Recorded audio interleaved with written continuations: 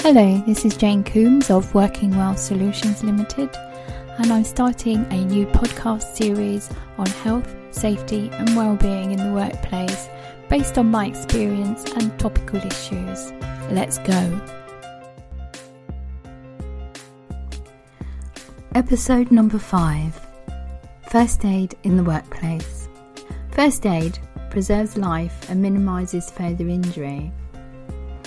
All businesses in the UK are required to provide first aid in the workplace under regulations. This usually includes people, equipment, boxes, systems and procedures, especially telling new starters or people on site how they can get hold of their first aider. People often have accidents at work or even become ill, and they need to get the right help as soon as possible. That is, a trained person is able to assess their injury or illness and take the appropriate action. Now, this might be sticking on a plaster, or it might be performing CPR. And in between, there's a whole gamut of things that can happen. The first step when dealing with first aid is to look at your company and decide what the risks are in terms of accidents, where you are in relation to the local hospital and your workforce. For example, if you have older people, you may consider purchasing and installing an automated external defibrillator or AED.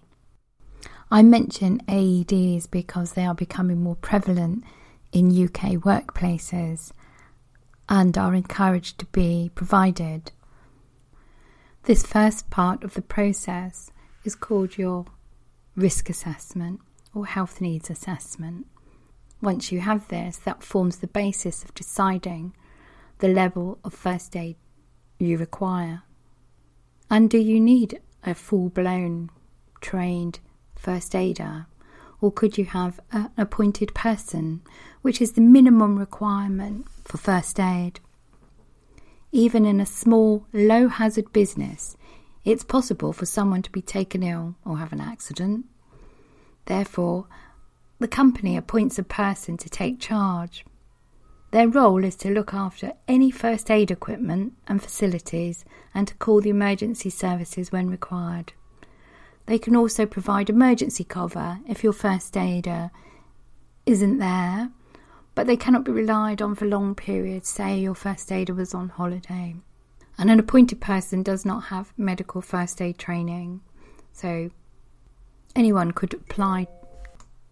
The next level of first aid training is that of an emergency first aider, and for these they do need some training in the basics of life support, and there's a set criteria, but the training is less.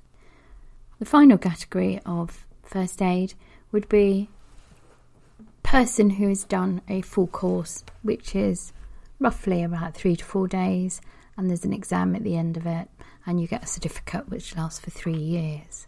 So if you're a larger company, this is what you'd be looking at. They would also need to have annual refresher training, which you can do on site if you have somebody to teach them. And they will be given first aid manuals to reference what they're doing.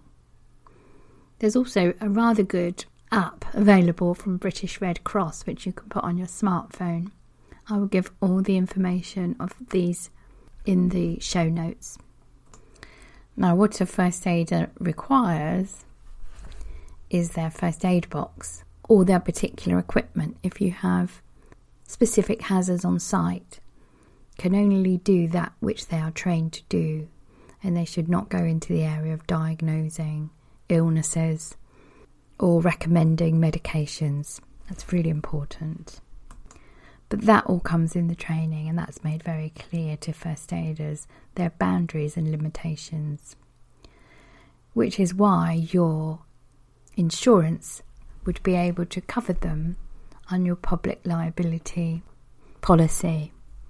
First aid training and relationship with the health and safety executive has changed somewhat over the past 5 to 10 years. When I started out, the training organisations that offered first aid training were all authorised by the HSE, but that's all been relaxed now, and now it's down to the employer to make sure that your trainer is competent in what they do. And HSE gives guidance on how you can make sure that that's adequate. However, they do suggest that you look at St John's and the Red Cross. Something else the HSE recommended, but don't anymore, is the contents of the first aid box. There is a suggested set of equipment that you can put in your first aid box. And one thing you need to consider, which I think is really important, is whether to keep the first aid box locked or to leave it open access so that people can help themselves to plasters. This can backfire with people helping themselves too much to plasters, so that when you actually need one, there's not one available. 2 other items which come under the remit of first aid, in my experience, has been the eye wash bottles for chemicals that splash into the eye, and also emergency showers. 2 things. For the eye wash bottles, make sure that they're in date and somebody checks them regularly. And for the emergency showers, they can become infected with Legionella, so you need to check them regularly. And I will put the link how you can do this in the show notes. If there's likely to be a lot of first aid incidents, especially cuts such as in catering, then you may want to consider protecting your first aiders as well by thinking about biohazards and also considering hepatitis V vaccination. Remember too that if the infection goes into the skin, say if there was a needle stick injury, there's a lot of needles around in some places, used needles, then they would have to go along to the local A&E department to consider whether they need some medication to prevent something like HIV developing. You may decide during your assessment that you want your own on-site medical services rather than first aid support, in which case you can look at employing some paramedics or an occupational health service who are trained in first aid. At Ford's, where I worked there, we had a fully equipped ambulance to go to major incidents, while at the Olympics there was a huge team of medical professionals for both visitors and staff. The good thing if you have occupational health is they will take control of the first aid provision, will help you with the risk assessment and monitor and assist the first aiders. Occasionally, after a traumatic incident on site, people will need to be supported. Research tells us that you're not supposed to have a full debriefing like we used to have, but managers need to consider supporting those affected, especially any treating first aiders or bystanders.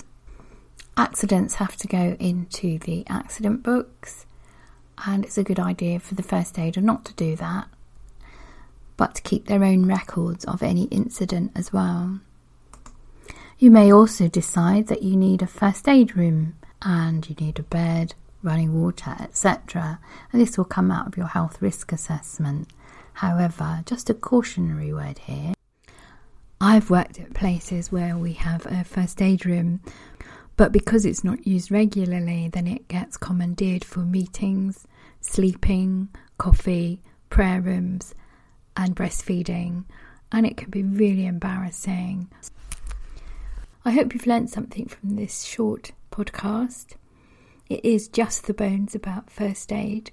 There's loads of references on site from the HSE, and they've just developed a microsite where the language is very user-friendly. There's also the approved code of practice for first aid, where I take a lot of my information.